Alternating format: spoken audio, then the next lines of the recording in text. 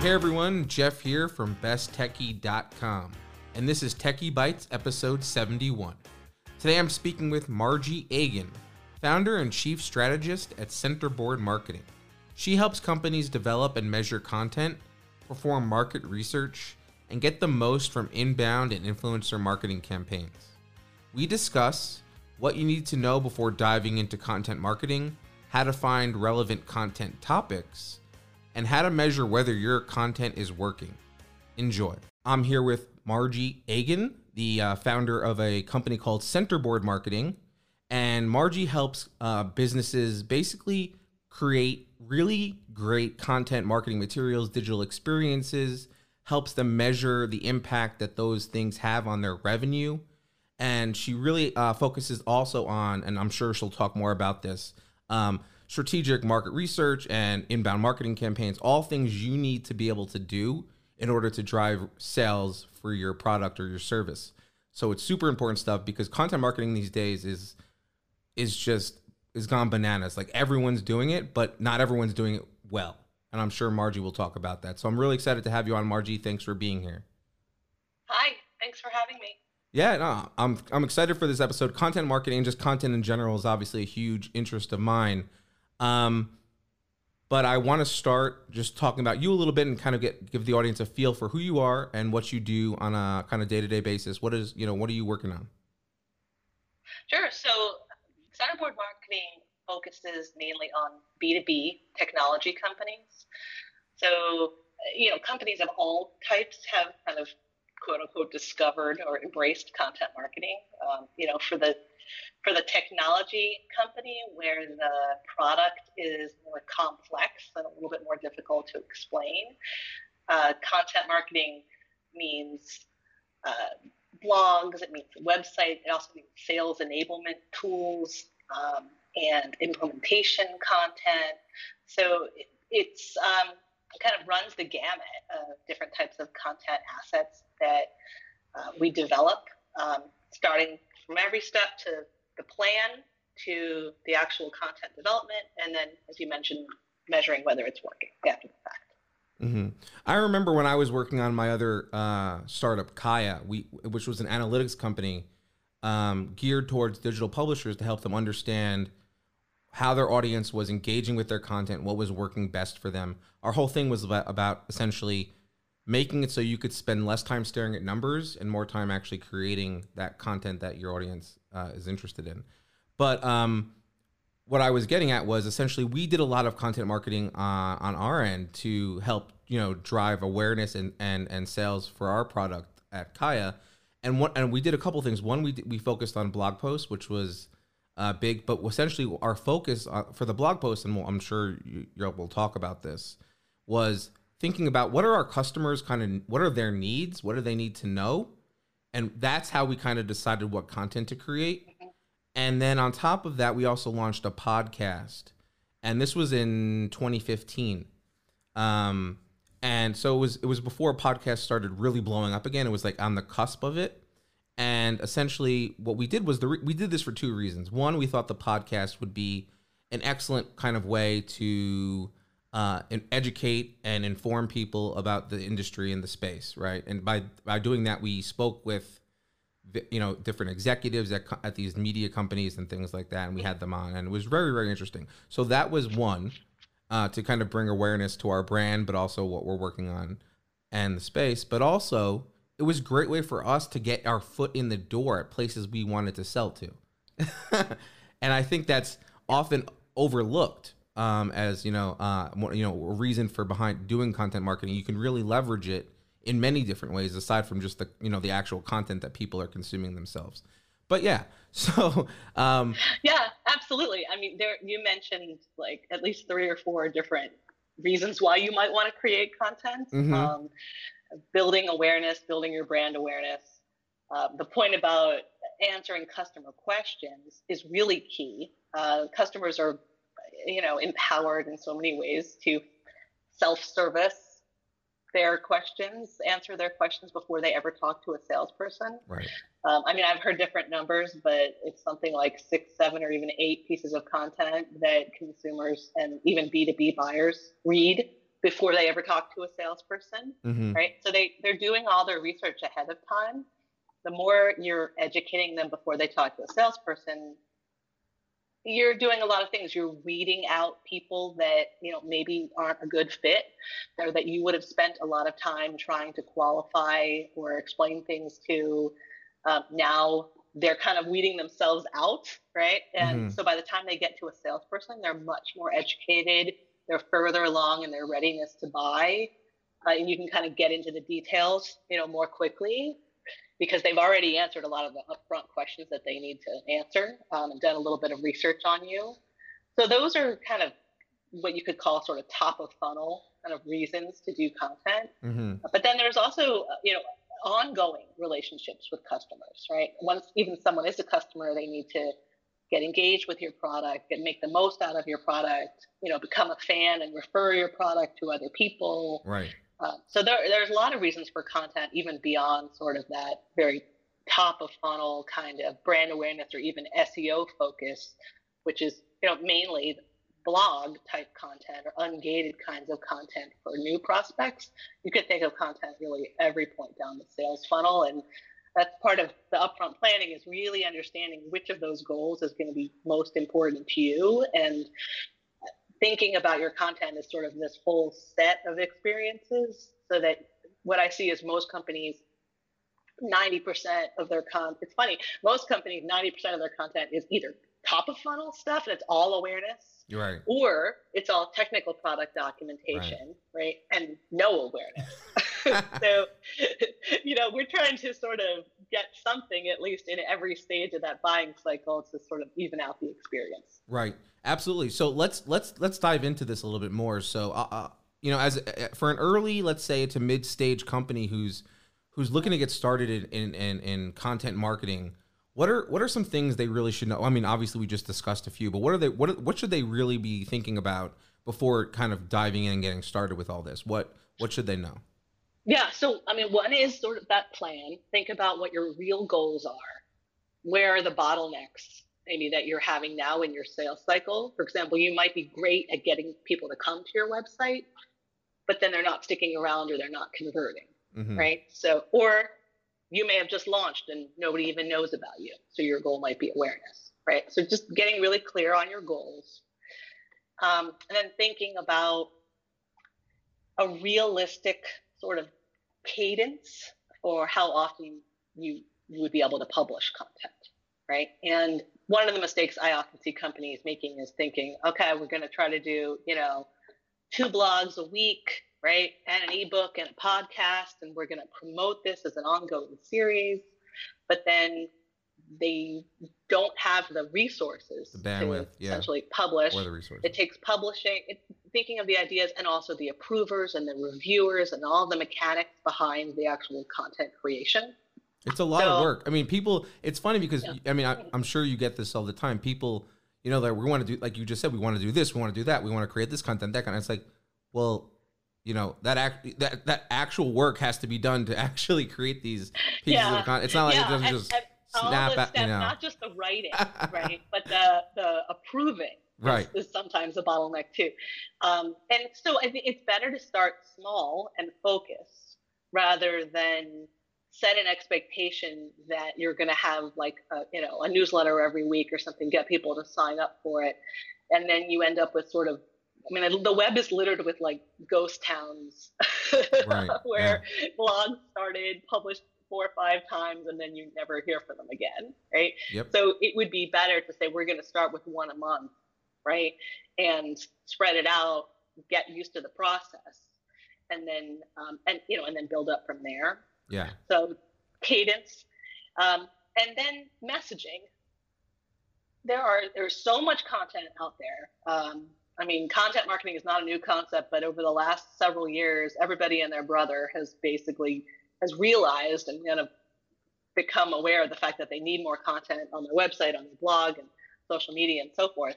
So there's, a glut, more content than you could ever imagine. And I think 60% of that content is never even accessed or used. And even on, say, a single company's website, it might be just 5% of the content that you have that actually gets 95% of the action. Right. So, companies are creating and creating and creating sort of on this hamster wheel of production. But that's if they're able to produce, right? Then they're just sort of like producing, and churning it out. But in fact, a lot of it is never used, or a lot of it's redundant, or it's just poorly written and poorly executed, or it sounds the same as what everybody else is saying, right? So you're just kind of contributing to the echo noise. chamber, yeah. and so one thing that's very important to think about up front is, what can you contribute as an organization or as a thought leader, or whether it's as an individual or a company that has some kind of a unique perspective, right? Something that people haven't already heard a million times. It could even be controversial, something that kind of wakes people up, because obviously your company exists for a reason. You developed your company for a reason. You saw something in the industry that needed to be done, a different perspective that wasn't being done before. So this is sort of your platform to offer something unique instead of regurgitating what everybody else has already said. Right. I remember when I was running Kaya, and I was doing a bunch of guest posting on various marketing blogs and things like that, like Performance In and Business to Community and stuff and sites like that. One of the things one of the pieces I published was about why the page view is dead. And like, I think that's kind of what you were getting at. Like, it can be controversial in the sense that like, it's not maybe what everyone kind of, the line everyone toes or thinks. But it doesn't have to be like far out there. It can just be, with industry specific, controversial. Right. Some topic maybe that people are debating in your industry, mm-hmm. and you have a unique take on, or something that people are struggling with in your industry. Right. And that's sort of the balance between, we use a lot of social listening tools, for example, or even SEO research to sort of get a sense of what are people talking about? What are some trending topics, right? What are common issues that people are dealing with? You could do this through customer research as well as some of these online listening tools. Mm-hmm. So you've got sort of a broad category of some trending topic, but then your role as a content marketer or a company that's producing content is not just to sort of report on that, right? We're not a newspaper. We're not doing sort of like latest and greatest breaking news about what's happening in an industry. We're offering a perspective, or we're offering value or some kind of educational content to get people to think. And ultimately, and this is where content marketing drives the revenue, for them to sort of recognize that what they're doing, or maybe how they've thought of it before, leaves a gap. There's something that is missing, and your product or service has the ability to solve that problem that you've just raised within the content that you've written. So connecting the dots between the issue that someone's having, without being super salesy or pushing your product, but just raising I was actually going to ask you, like, and educating the audience that there's a different way to think about this. Definitely. What about one of the things I also wanted to ask you about in terms of getting started with content marketing? We talked about you're creating content, sometimes written, video, audio, but it doesn't really matter. The point is your brand, your company needs some kind of voice, right? How should people think about creating a voice or a brand these days, and also where should they be focusing most of their time? Is it should they be focusing on their website, or should they be focusing on places where their customer base or audiences, or? Yeah, those are two big questions. Yeah, so I guess let's look at the first one first, right? Okay. The tone or the voice. So your voice involves what you say and how you say it, right? So what you say, what are you talking about that maybe most people disagree with you about, or where can you provide value, right? So that's sort of the topics that you're going to be known for, that you want to own. And then there's how you say it. So tone of voice kind of involves your word choice, your vocabulary. the structure? Do you speak in sort of very simple, easy to understand sentences, or are you more like sort of a poet in the way that you poet is the wrong word, but do you have a certain Eloquence. rhythm, Yeah. yeah, a rhythm to the way that you speak, that is unique to kind of your personality? Hmm. These are things that can really make your brand seem more like a person, mean Right. more human, right? I think that's a So key. I mean, a lot of brands these days are going with that human element to it, which I love. I think, I mean, yeah, you go back to like even back in the 80s and 90s, and it's like even the early 2000s. Before social media kind of blew up, brands were kind of like these dark figures over in the corner. Like yeah, you didn't really they sold products, but you didn't really know much about them or how they sounded, or like there was nothing, there was like no identity to them. It was just like, this is the brand. But well, now you especially in a B2B right, space, definitely. people really used to think like if there were a brand, I, personalities are really for consumer companies, but Hmm. and B2B brands were much more, Like your suit and brand is tie, your sales baby manager. blue, Yeah, right, kind of thing.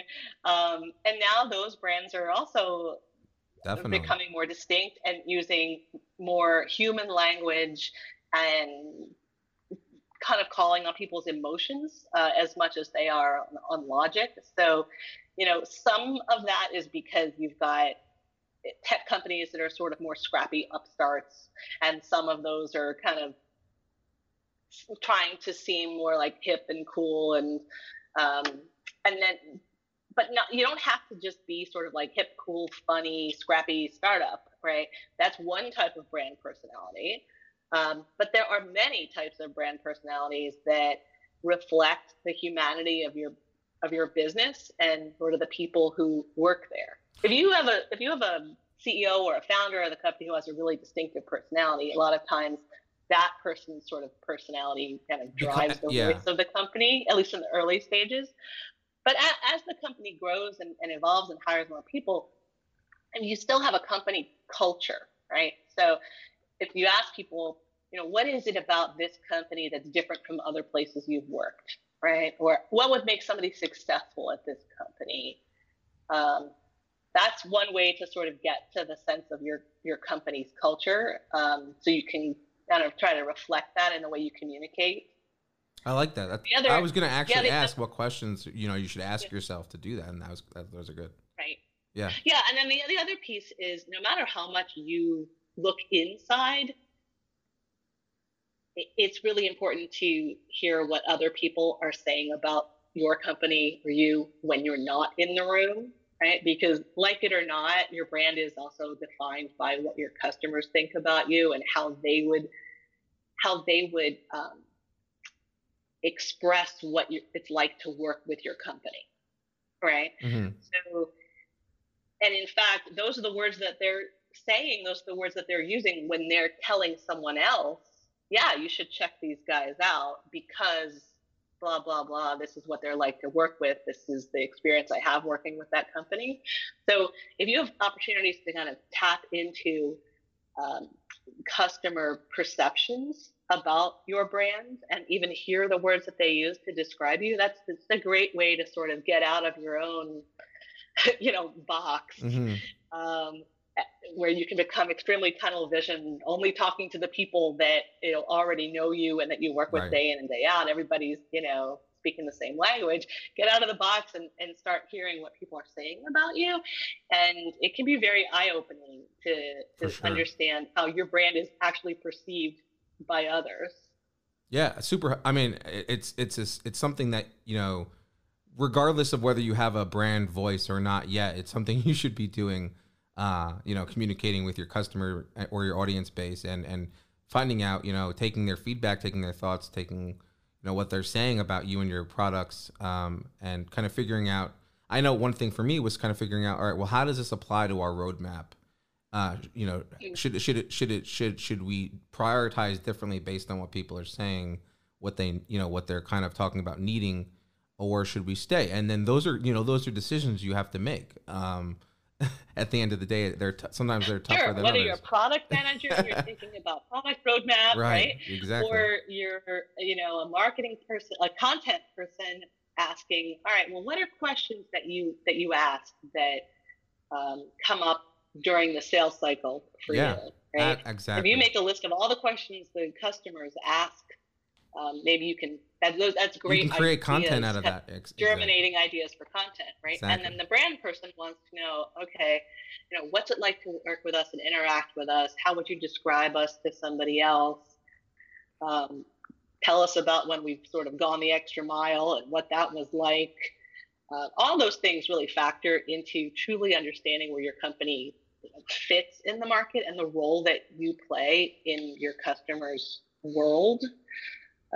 So many times we look at things from our own perspective, and what we want to say about ourselves and what we want to put out there, Right. but really we need to know what the customer, sort of what their context is, the world they're living in, so that we can understand the role we play in their life. Definitely. So before we get to the next question, I just want to finish off Yeah. on that second part, which was in terms of deciding where to kind of distribute the content, and Yep. how should people be thinking about that? Because obviously that's part of the plan that you have to put together before you get started figuring out, all right, where are we going to Yeah. distribute the content, and who are we kind of really targeting with it? Sure. So, there's a whole debate about whether you should sort of build your content hub on owned land, which might be your own website, or kind of what's called rented land, which is, say, a third party platform like a Medium, or some kind of a, LinkedIn blogging, something that's got a third party platform. And the danger is if everything you do is on a third party platform, any of those social media platforms could go away at any time, and then you don't have the content, and you also really haven't sort of captured the audience. Right. On the other hand, if you're a brand new brand, no one's coming to your website anyway, so Right. you've got to sort of, fish where the fish are. Yep.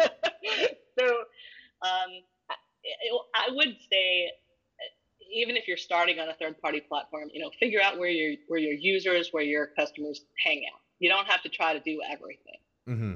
I Don't some spread companies yourself are, than thin. they don't, their buyers aren't on Twitter. A tech buyer may not be on Twitter, but they're on LinkedIn. Or they're in an online community like Spiceworks, or they're on some other type of of a platform, Reddit or something like that. So you have to know where your audience actually hangs out, Hmm. and then think of ways that, even if you're capturing their attention on a third party platform, that you can drive them back to your own site for more. Right. Thinking of not just the one content piece over and done, they've read it, but what is the next step, and how can we get them, maybe back to your site to learn more, finding a way to capture their email address so that, you can have their permission to continue to market to them, a subscription for a newsletter, something like that, where, eventually you bring them back to your own site so that you can nurture the relationship. And then if that third party site goes away, at least you'd have something substantial that you Definitely. own.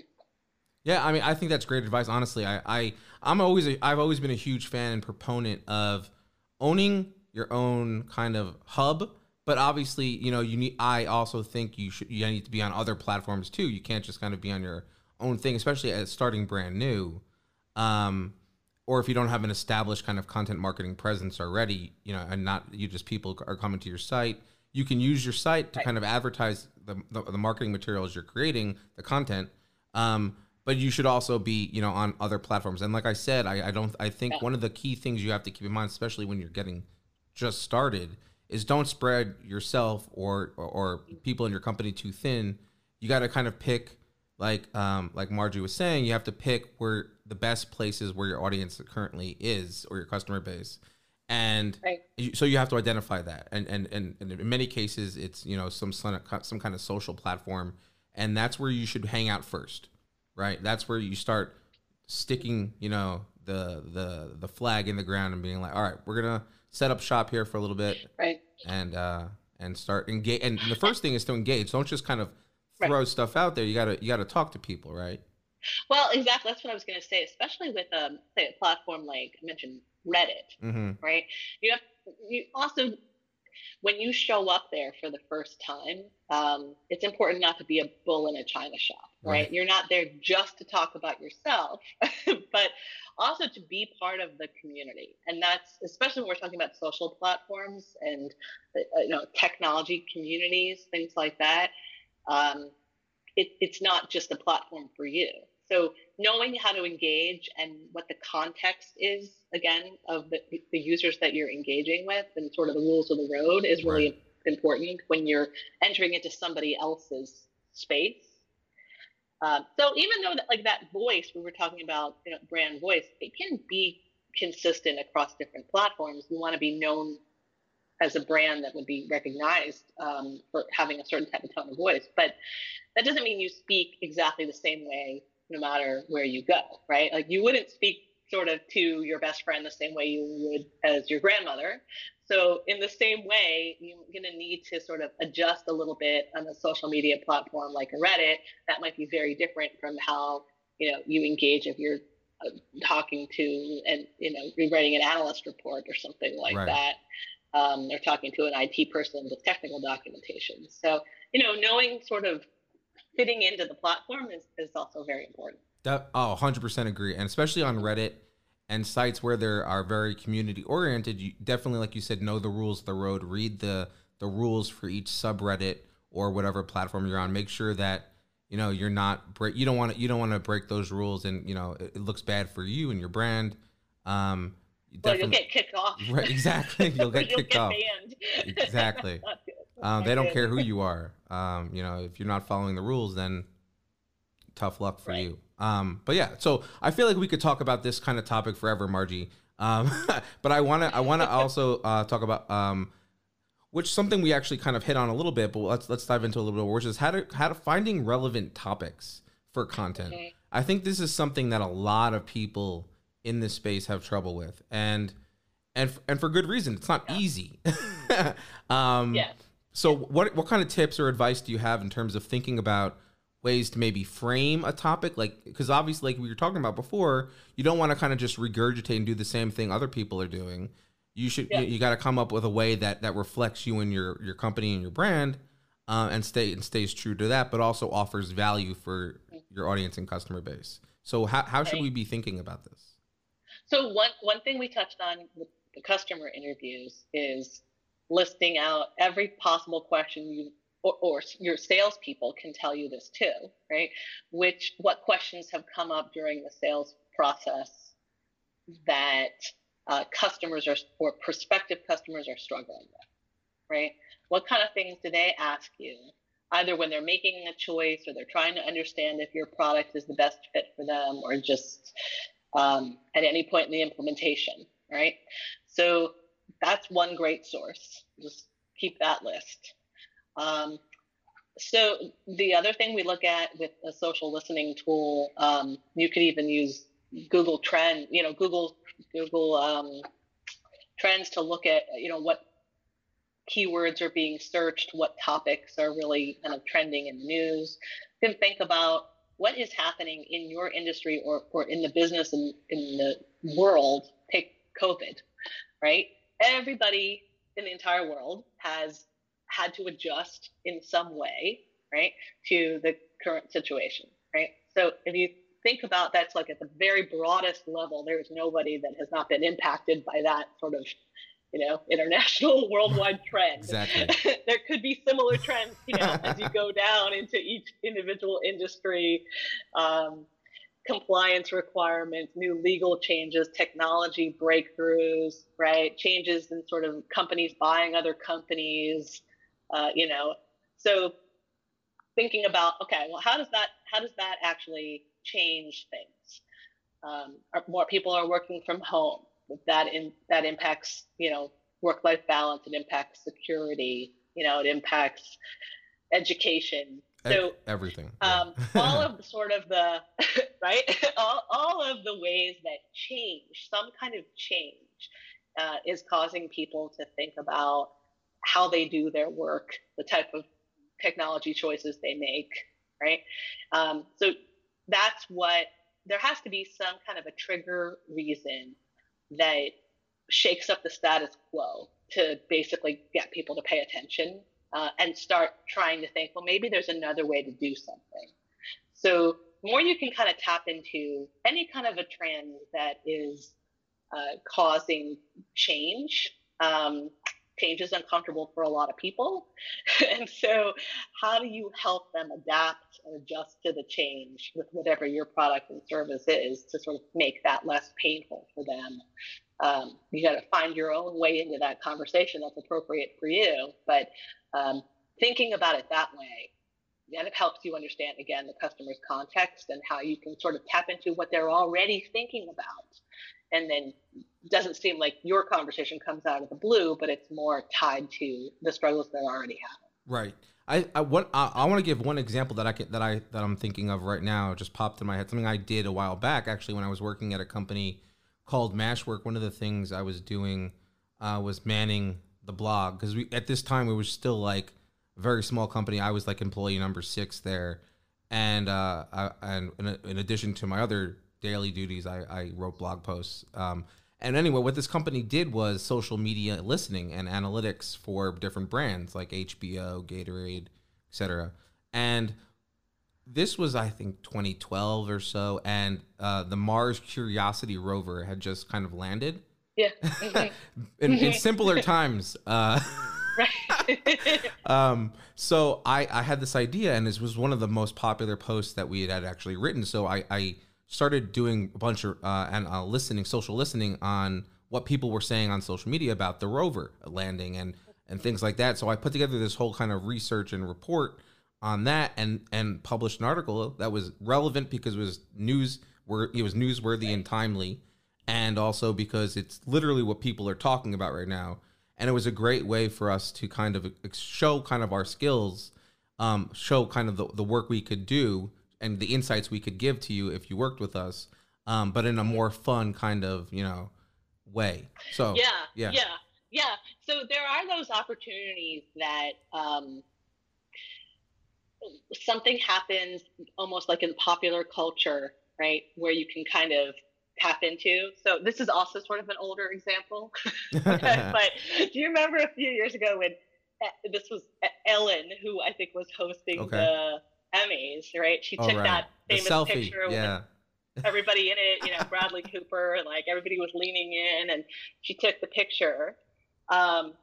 And it was like the most tweeted at that time, right? Like the tweet that had the most reaches of all time at that point, right?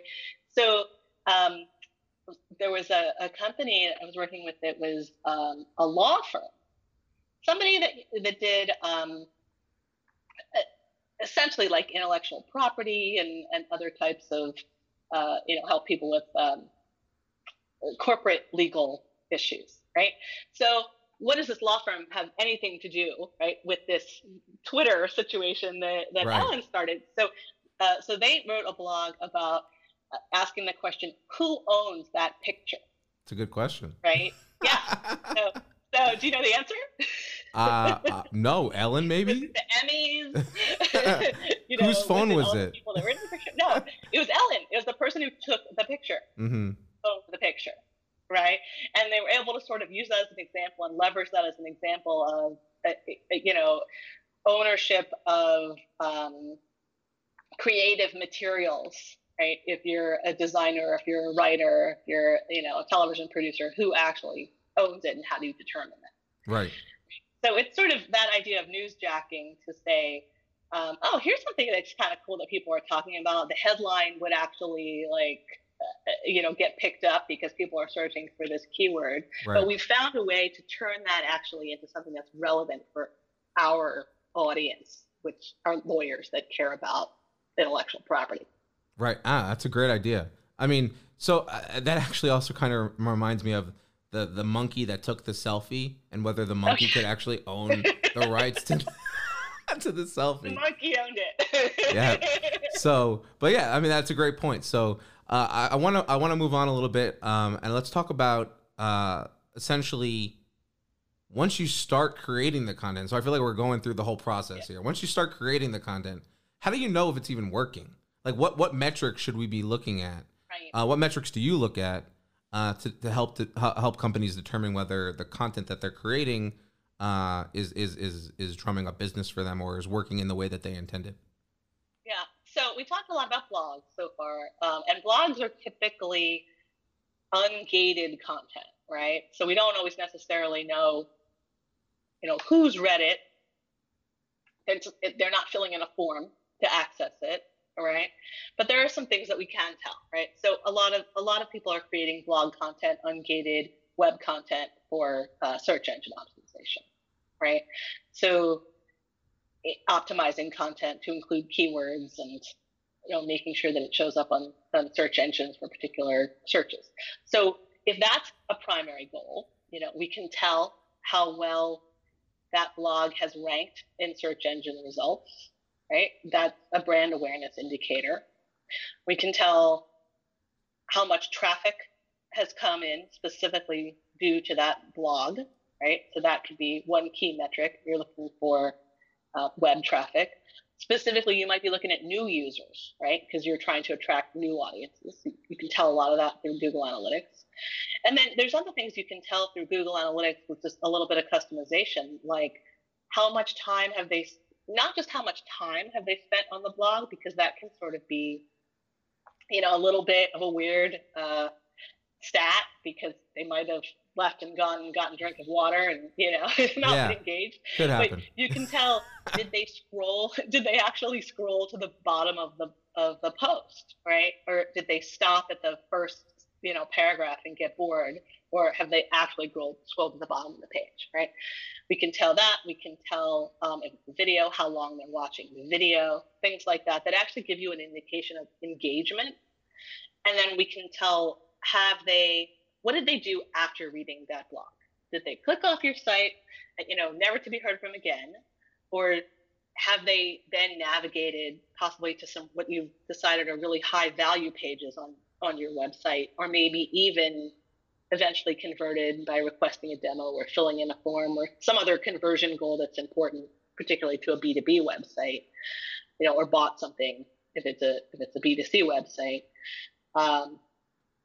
So their engagement is often a key metric for something like a blog, to say, all right, at least we're getting people interested in our story and we're starting to capture their attention and they're sticking around to learn more. Yeah. Yeah. So on the blog side, yeah, other, gated content like an ebook or a white paper or a webinar, those require more investment on the part of the reader. So usually you're asking them to fill in some kind of a form submission. So in that case, then they're going into your CRM or your Salesforce or something, and then we can actually track what happened to that, that inquiry, that prospect, after they filled in that form. So a salesperson might follow up, and you'd be able to actually track back the eventual sale to the fact that this piece of content brought them in. Do you think it's more important to? I mean, I guess it really depends on whether what you're trying to do, but ultimately, would you? I mean, how much should you kind of try and get a new visitor, a prospect, to kind of sign up for your email newsletter? Like, how much should people be pushing that in their content marketing? Yeah, I think it's a lot of test and see. I don't think there's a straightforward answer to Okay. that. It depends on how complex your sale is or your product is, right? I think that a lot of times I see, particularly B2B tech websites, pushing the free trial, or pushing the, are you ready for a demo? Do you want to talk to a salesperson? Like, right away. Mm-hmm. And often it's not until the person has read a few articles, maybe watched a video, visited the site a couple of times, until they're actually ready for that. So it can be kind of in your face to constantly being asked, are you ready to talk? Are you ready to talk? Are you ready to talk? On the other hand, I have definitely had the experience where companies have gone the other way, taken all that off the site, and then found that, their sales pipeline has significantly decreased. And so I think that you have to kind of test and see. Yeah, and find the right balance that works for you. absolutely. I mean, I think you're right on the money with that. It's definitely one of those things you have to test because every audience is different, right? I mean, Mm-hmm. your audience is not the same as my audience, and you know what I mean. Yep. Like, so, like, what I do may not work for you, and that's why that testing is obviously so important. Do you have any tools that you recommend for testing this kind of stuff? I mean, I've used a lot of different kinds of things. I mean, all the marketing automation tools like an Eloqua or Marketo can give you great insights into that.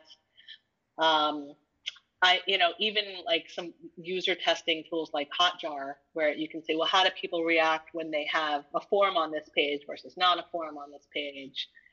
Right. Um, A/B lately, testing I've can be seen, helpful for the especially with showing like trying to get people to sign up with their email or a form of yeah, some kind with right, your content. An A/B test could be a very helpful kind of tool right, to use to see whether it's performing better when that's there or when it's not yeah. there. Right, or how many fields you have, Right, right? I mean, we exactly. kind of know intuitively, and we can prove the fact that the more fields, the more people are going to be worried and shy away from filling in a form, right? So you can make that experience a lot smoother for them by just asking fewer things and maybe coming back the next time and asking another couple questions, and slowly gaining their trust over time.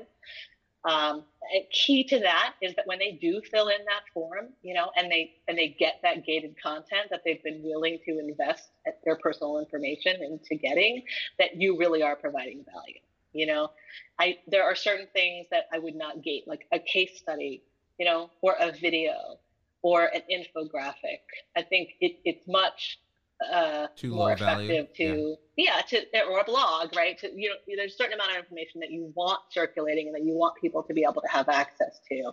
But if you're creating, a 20-page ebook with all kinds of interesting, tips and tricks and advice and examples and, calculations, then that's a worthwhile piece of content that there's an exchange of value when somebody actually gives you their information. They're going to expect to have something meaty in return.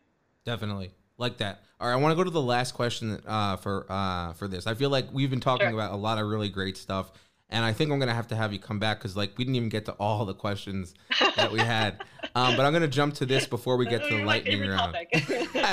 It's one of my favorites too. Um, this one I think is a good one. Why do most launch projects fail, in your opinion? Like, what have you seen? What are some of the telltale signs that people should be looking out for or be wary of when they're doing this, like to avoid So, failure? right. I mean, it's expensive if you're going to rebrand your company, right? Or whether it's just a fresh coat of paint, or it's a full on, rejiggering of the messaging and as well as the look and feel. So it's the potential risk that you're going to get it wrong, or that you will have invested a lot of time and energy and money, and then it just kind of never gets off the ground. So what I often see is companies that spend a lot of time on sort of the marketing backroom strategy, maybe with an agency or maybe with the company leadership. And then they sort of deliver their new brand idea from above to the rest of the organization. And guess what? Lo and behold, it's not embraced or adopted by the organization because they didn't see it coming. They didn't have a lot of buy-in up front. And they also aren't really sure how to actually execute that brand in their day-to-day lives. They could So, be out of I touch think, with the everyday kind of employee who's there, who's working with the customer on a day-to-day basis. They, like we were talking about earlier, get that feedback. It's very important because it impacts how you kind of brand yourself and right, your company. So right. And, I mean, so it's no surprise that, at least half of people working in companies say they don't really buy into their own company's brand, right? So if they don't buy into it, then how are they supposed to explain it and get their customers to buy into it?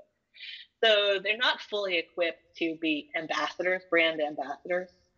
Um, so in addition to sort of the high-minded, high big picture kind of brand definition, where the rubber meets the road is actually equipping the people who are on the front lines to express the brand in the way they write, in the way they communicate, even in the emails that the customer service team sends, in the way the website is structured, in the way the phone calls are answered, so that the brand becomes meaningful to the way they actually do their jobs, and they don't have to guess and interpret.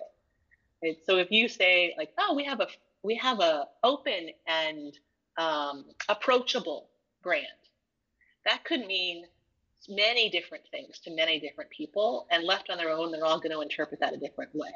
Right. So I like to give like real examples, whether they're sample templates or they're sample scripts or, a blog or an ebook, something that, really says, show it this way, this works, this way doesn't work. And not to say everybody is a robot and needs to speak with exactly the same words, but that you have some realistic examples of how you might actually put a brand definition into practice. And that way people can be more consistent. Definitely. Consistency is the name of the game here. We talked about consistency with regard to making sure you get content out consistently, making sure your brand's voice is consistent across all platforms that you're on. Those are two super important things that you need to do for when you're doing content marketing for your company. Yep. Absolutely. So Margie, I love the conversation we had so far. It is time for the lightning round. Actually, you made it all the way through. So whenever you're ready, you let me know. We'll get started. Okay. Are you ready? All right, I'm ready. Here we go.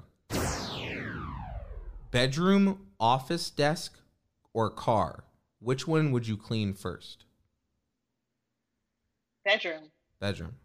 Would you rather live a week in the future or relive a week in the past?